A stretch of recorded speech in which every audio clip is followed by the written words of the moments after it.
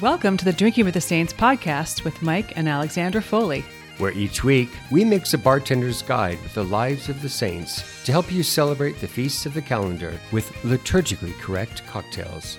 Let's get started. All right, Mike, I'm not even sure if you're super aware of this, but your team has come up with a giveaway for Thanksgiving. Wonderful. Around the corner. Yeah. It is better to give than to receive. That's right. And we love to give. We are giving away a signed copy of Drinking with the Saints. Woo! And the contest will end right before Thanksgiving. So this will be in time for you to be shopping for Christmas. And all you have to do is go to Instagram, and we are at Drinking Saints, and you can see the instructions there. It's pretty simple.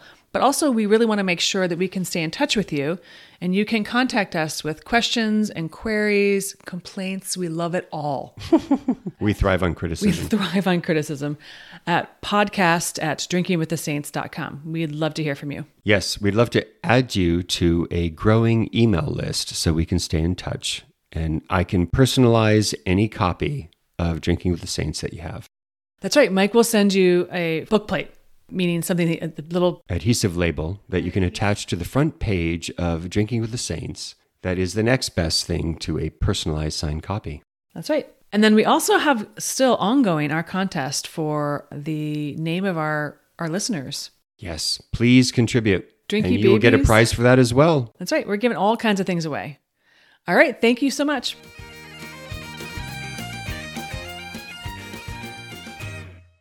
Welcome to the Drinking with the Saints podcast. I'm Mike Foley. And I'm Alexandra Foley. And welcome to our Holy Happy Hour.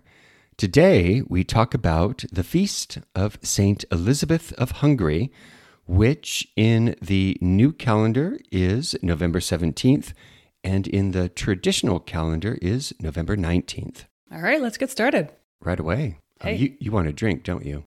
I didn't say that, but if you're offering, I would take it. All right, so we'll do our customary invocation, and then we're going to cut straight to the drink. Cut to the chase.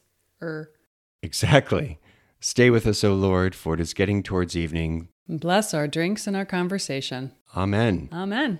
Saint Elizabeth of Hungary. Pray for us. Pray for us. Okay, so full disclosure, we had actually recorded this episode before, but we were displeased with it. So one of the reasons why we were displeased... I was cranky? I wouldn't say that, dear. Okay. We tried to do one of our invent a drink during the podcast. That's right. And it didn't go over too well. It was too tart, it was too sweet, it was too this, it was too that. We had to go back to R&D, research and development. Yes. So we spent the last couple of days doing a lot of research for you, our beloved listeners. The sacrifice we make for you is incredible. You're welcome. We had a lot of bad drinks. Exactly. So but now we feel like we've landed on a pretty good drink. Yeah, we think so. We'll let you be the judge. So the reason why we were hesitant is that in Drinking with the Saints, the book, we mentioned some of the stories of St. Elizabeth. We had one drink called the Isabella, named after her, or at least it shares her name. Right, because Isabel is a version of Elizabeth. Correct.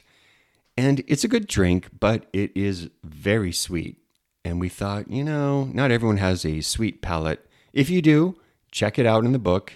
It's a very fine drink. It's grenadine and creme de cassis and club soda. Which is sweet on sweet with some bubbly. Well said. Yeah. So we wanted something with a little more complexity. We were inspired by one of our favorite stories about St. Elizabeth of Hungary. She married Blessed Louis of Thuringia. Also called Ludwig, which I love. Yes. Ludwig. And married at a very young age. Arranged 14. Marriage. Super scary. I know, arranged marriage at age 14, like scary, scary. We have a 14-year-old, so good grief. Can't even imagine. Can't even imagine. And yet, they fell in love. Yeah, deeply in love. Happily married. She bore several children. 3. Yep. But one of the things that made her a standout in the court of her husband Thuringia was that she was very pious and she really cared about the poor. She didn't care about court display or whatever. Unfortunately, her mother-in-law was a little less pious. A bit of a pill. We'll get to her later. Mm-hmm. So she did wonderful things. And one of the wonderful things she did was care for the poor. And Blessed Louis supported his wife 100% until one day he came home and Elizabeth had brought a leper into their marriage bed and was taking care of him. I don't know, kind of a party foul. Well, you can understand Louis's position. He was a little miffed. Yeah. And he was about to open his mouth to complain, and then suddenly the leper changed into an image of our crucified Lord. Oy. Yeah. And he thought, okay, I won't say anything. What he did do was build a hospital for her. Oh, that's what I'm talking about. So that no more lepers would have to go into his bed. It's like, I appreciate what you're doing. It's fantastic. However, I'm going to build you a hospital. When we searched through the annals of cocktail recipes, we could not find a recipe entitled Leper in My Bed. Isn't that weird? How strange. I mean, there are all kinds of strange names for cocktails, but Leper in My Bed has not been one of them. No. Until now. We decided to design Leper in My Bed. And again, this is exclusive information. This is not in the book. So for our listeners, they're getting like they're so lucky. A bonus. Exactly. So we're going to make the drink now, and then we will explain its symbolism later. Mrs. Foley, would you be so kind as to read the recipe to me? It is 1.5 ounces of vodka.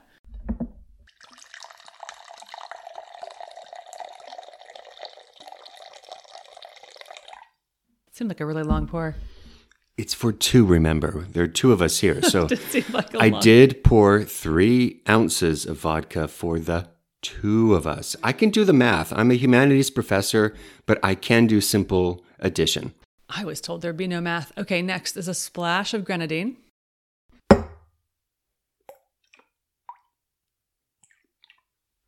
A splash is broadly defined. Okay, the next thing is 1/2 ounce of Chambord. All right, Chambord brandy.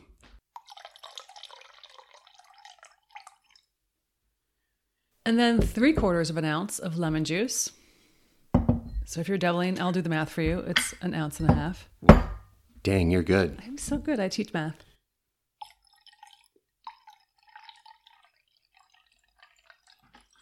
We got it. And finally, a dash of lemon bitters. Oh, okay. So I'm sorry, I didn't bring the lemon bitters. We're just going to see how it is without it. Maybe in the parentheses, we could say optional. Optional, because we got the lemon juice. Mm-hmm.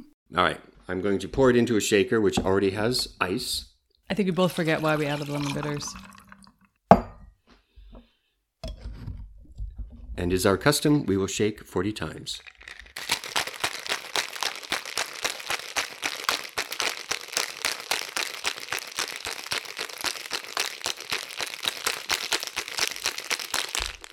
Here's a random aside. Because we've been doing this for so long, I can't do many things. Like when people come over for dinner, I pretty much have to have the meal made ahead of time because I will burn it. And a lot of our friends have experienced my burned food. But I will say that I can shake 40 times. We do 5 sets of 8. I'm so good at math today. You are. And I can do it without even thinking about it now. And I'm sure you can too. Okay. Well, practice makes perfect. Here we go.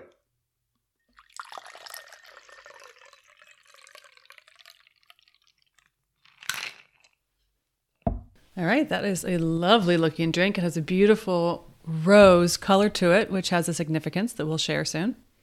Cheers to your health and holiness. St. Elizabeth. Pray for us. I like it. Yeah, it's good. Mm-hmm. It's definitely not sweet. It leans on the tart, but that has something to do with the discovery of finding a leper in your bed. Your first reaction is not sweetness when you find a leper in your bed. Also, her life was quite bittersweet. Like you said, I mean, she was arranged marriage, but then fell deeply in love with Ludwig and had 3 children that she loved very dearly. And I'm sure you'll say this, but then when she was 20 years old, her husband went off to the Crusades and died of a fever. Yeah. Yeah. And then she, was so sad. I think she said something to the effect of like, he is dead. He is dead. It is if I am dead too. Oh. Yeah, that's exactly how I'm going to feel. Oh, hey, thanks. I appreciate that. For some reason, that makes me happy. So glad my future sorrow really makes you happy. Well, it's better than you dancing on my grave. I'm a great dancer. That's not the point. 2 sips and I'm feeling it. So tell us about the rose color and why it's appropriate for Elizabeth.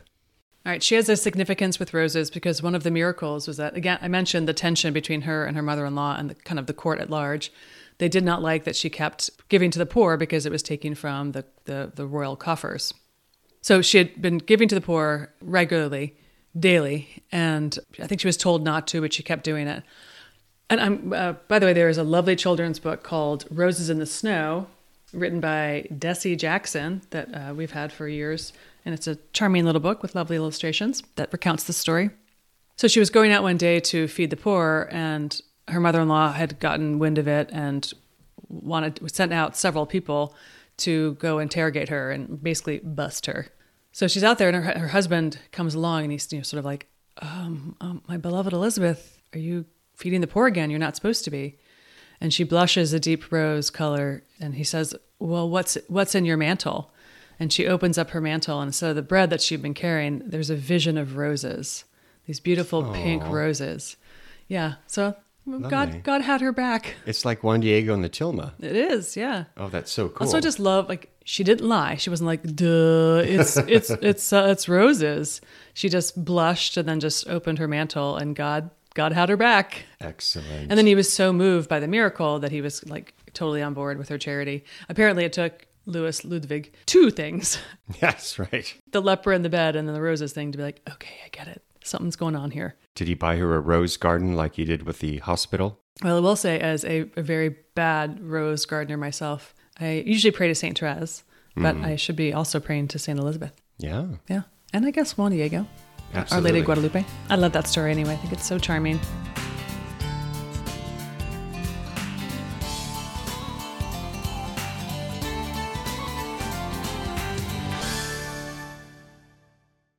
Let's talk about the symbolism of the ingredients of this drink, which we have dubbed Leper in My Bed.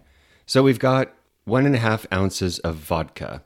So we try to think of a liquor that represents leprosy, and the best we could come up with was the fact that vodka is traditionally made from the potato, which is kind of a leprous-looking thing. Oh, that's why we landed on that? Well, it's got a lot of bumps and rough skin. Try not to be too graphic here. We're definitely not going to get an endorsement for the potato industry, are we? So today, we love Tito's, but today we're using Bushel organic vodka. Which I really like. It's really good, but I figure organic vodka is closer to leprosy than non-organic vodka because, it's bumpy and rough and not smoothed out by chemicals. Not trying to diss the organic movement, but when you buy organic fruit, it's not as perfect and smooth. It hasn't been artificially perfected. It's a bit rough around the edges. Boy, you can just make an analogy out of nothing. Way to go. That's that PhD in theology. You can just allegorize anything. I thought I was being a parent. Your parent don't do that because here's an elaborate reason that I'm just going to stubborn you with. Exactly. So we also included a splash of grenadine. Grenadine is made from pomegranate, which in Christian art is a symbol of self-giving. I think it has something to do with the nature of the pomegranate. You open it up and it's multitudinous in seeds. Indeed, right? Mm-hmm. It's just sort of this heart that opens up. Make sure when you buy grenadine that you get grenadine made from real pomegranate. There's a lot of fake stuff out there that's made from bug red dye number 5. But we actually use an inexpensive grenadine. It doesn't look like it would be the real stuff. What's it called, Alexandra? And you did say inexpensive. It is. It's called Finest Call Premium Grenadine Syrup. It looks like a party bottle. It looks like something you'd find in a frat house, but it's actually made from real pomegranate. There also is high fructose corn syrup in it, just so you know. Oh, dang it. Yeah, I'm sorry. Okay, it's not for kids. We also included Chambord, which is a delicious raspberry brandy. Which has no high fructose corn syrup. Let's hope not. And it is associated with the French royalty. So I know Elizabeth is not French royalty, but we were looking for something that tied into European royalty, and this was the best we could do. But the Chambord is quite good, and we use it in a number of our cocktails. We also included lemon juice. That's for the bittersweetness of Elizabeth's life, which was sweet, but did contain a lot of bitterness. As Alexander mentioned earlier, she got a lot of flack from her in-laws, and it only increased after her husband's death. They could barely tolerate her while he was alive. Right, and then he dies, and they just basically kind of send her off someplace. And she happily acquiesces. I think she was at that point was like, I'm happy to get out of here. Yeah. But then she has a spiritual director who's I think a Franciscan. Yes, that's right. And he's a wicked hash, as we say in Boston. Mm-hmm. He beats her as part of her spiritual development. Yep. When you think of Franciscans today, you don't think of them as, well, wife beaters. Royalty beaters. You think of them as tree huggers. This is astonishing. Yes. So he was really harsh, and I don't really know what to make of that, but she took it all with obedience. I imagined he did it because she was royalty, and so... Pampered. Yeah, he assumed she was pampered. Didn't seem like she pampered herself very much, but that he, for whatever reason, thought that she needed beatings. Ouch. Yeah. I don't know. I've just got to say, we always want our children to have spiritual directors. Children, if your spiritual director ever recommends that he beat you, I'm going to say a pass. Well, yeah, different context. Different context, yes. So she's widowed at the age of 19. 20. Oh, thank you. And she is summarily tossed out of the royal household. She lives in a tiny cottage by herself. Mm-hmm. She takes it all in good stride. She continues to be poo-pooed by her in-laws, but she continues to help the poor. And one of my favorite stories about her helping the poor as a widow involves fishing. Ooh, I don't think I know this story. So we had a previous episode about hunting in St. Hubert. Has everyone noticed how Mike always manages to bring it back around to hunting and fishing? No, I'm not always. This is only the second time. We'll see. Well, we will see. So an old lady comes to her and says, I really need a fish. I'm really hungry. I guess she knew about the value of fish protein and oil, so she begged St. Elizabeth for a fish. She's like, I've got a little arthritis. I need some fish oil. Exactly. St. Elizabeth runs out to the nearest creek and she prays, Lord Jesus Christ, provide a fish for your suffering one. And then she sees a large fish and she collects it and immediately brings it to the old lady. What the story does not share. What? Like she just went out there, pulled up her royal dress and just went out there and manhands it, grabs it with her hands? I need more specifics. Was she bait fishing? Was she fly fishing? What did she use? She used her veil as a net, maybe? I just, I gotta know. I just picturing Seinfeld man hands. Yeah. So our 11-year-old son, Johnny, caught a beautiful 2-pound rainbow trout when we went to New Mexico over the summer. And he caught it with a net, a fishing net, one of the small nets you use to scoop up a fish after you've hooked it. Once it's on the line, yeah. But this was a fish that had previously been caught and got away from the hook and was exhausted. And so it was swimming along the shore just kind of stunned, and he scooped it up. So that's the only other case I know of someone getting a large fish without the proper method of hooking it. That fish was so good too. Yeah. It's nothing like catching a fish and then, whatever you do with it. I don't like to think about that, but you gut it. Come on. It's easy. The gutting and all that. But then, you cooked it up for us on a Friday and it was delicious. It was indeed. Thank you. And gutting a fish is, a lot easier than gutting a deer or a hog. Just saying. You've done all those things. A lot fewer guts. That's true. Yeah. Yeah. Isn't this a fun conversation to have right before dinner? We're having bread for dinner after this conversation. Pizza!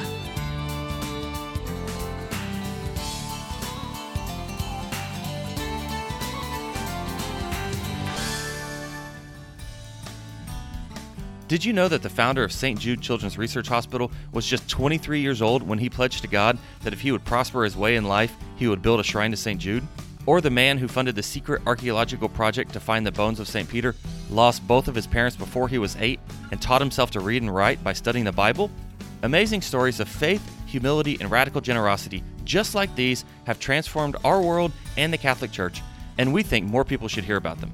Every week, we bring you stories of radical generosity that have changed the world on one of the hottest new podcasts around, Holy Donors. Learn more at holydonors.com or find us wherever you listen to podcasts.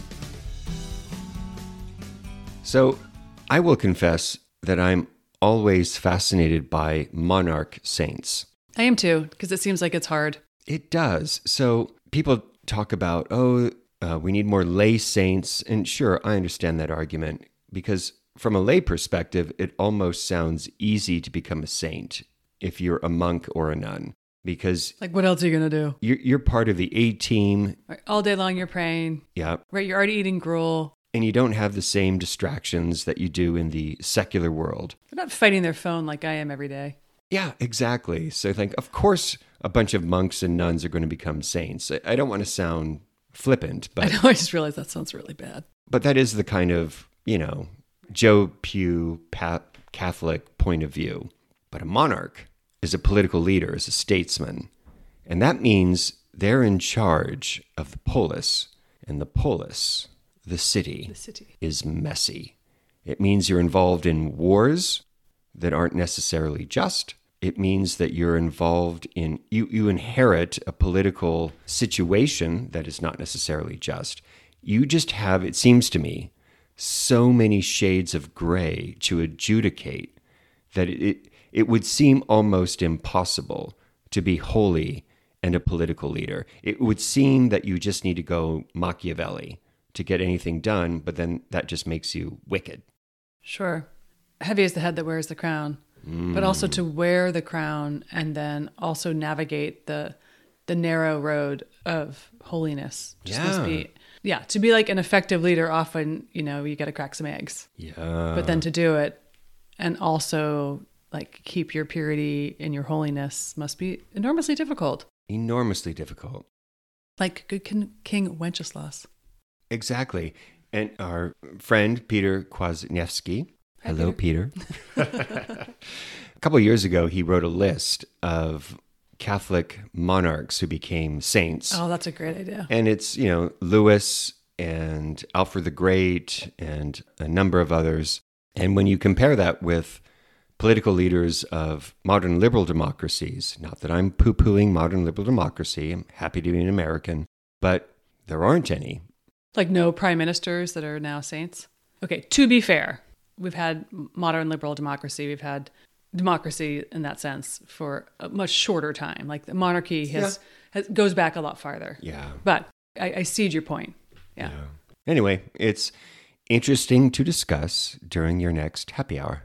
I kind of want to discuss it more now, but maybe I'll save that for the after party. Fair enough.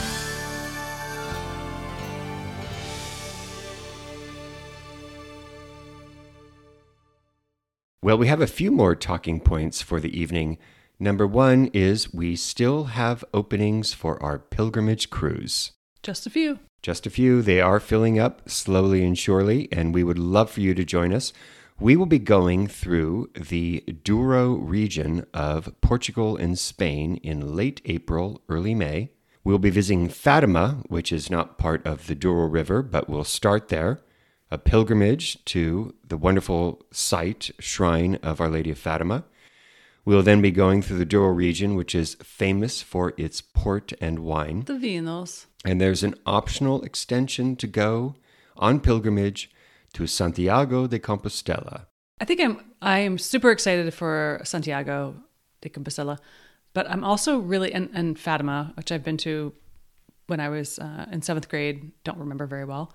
But what I'm actually most excited for are like the little towns that I've not heard of, where we get to like disembark and every day and have mass in a beautiful church and just have like a beautiful European experience, having lunch at some place, seeing all the different, many medieval towns and things. I'm just really excited about that.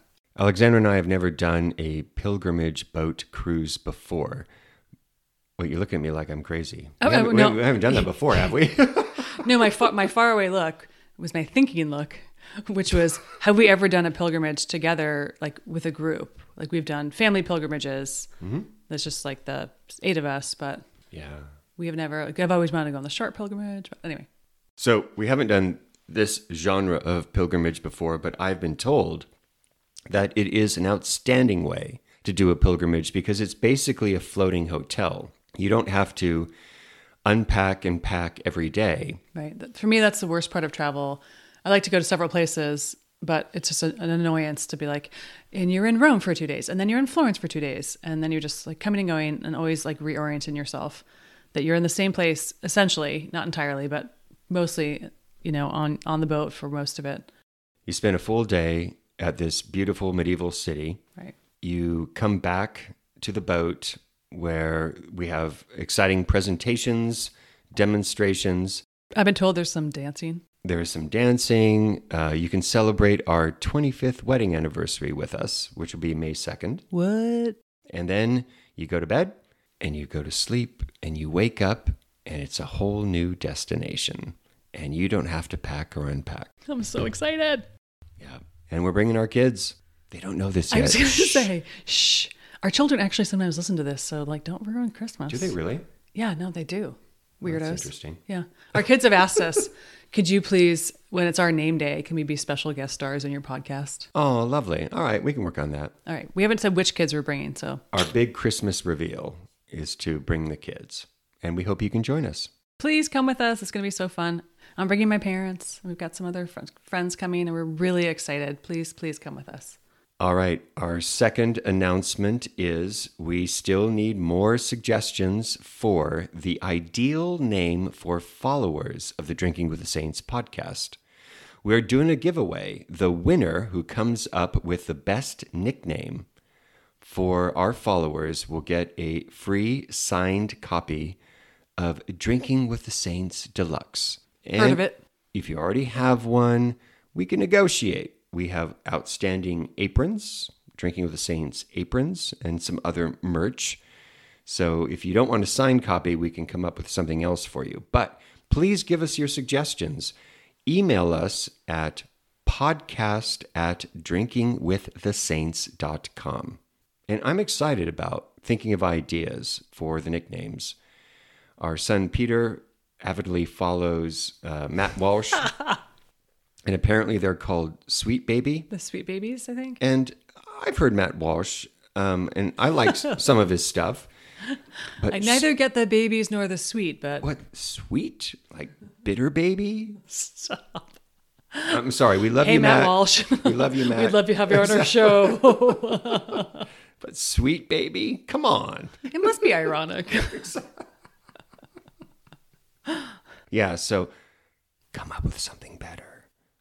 Let's come up with a great nickname for the Drinking with the Saints podcast community. We also want to hear, we sometimes get some blowback, people saying like, where's Saint so-and-so? You didn't have Saint so-and-so. Like, we can only do so many. It's once a week, folks. But if there is an overwhelming consensus that you want Saint so-and-so, email us, message us on Instagram or Facebook. I think our Instagram is Drinking Saints. And Facebook is Drinking with the Saints. And let us know what you want to hear about. Or if they're like alcohol, liquor topics you want to hear about, just let us know. And you can also use the email address, podcast@drinkingwiththesaints.com. So many ways to get in touch with us. So many ways. We are available. Yes. Well, thank you so much for joining us. It has been a lovely evening. And we wish you a good night and the intercession of St. Elizabeth of Hungary to your health and holiness. God bless you all. Good night. Thank you for joining us. Please get in touch with us via email at podcast@drinkingwiththesaints.com. Or on our Instagram page @Drinking Saints. And find Drinking with the Saints book series at drinkingwiththesaints.com or wherever fine books are sold. The Drinking with the Saints podcast is produced by Back Row Media.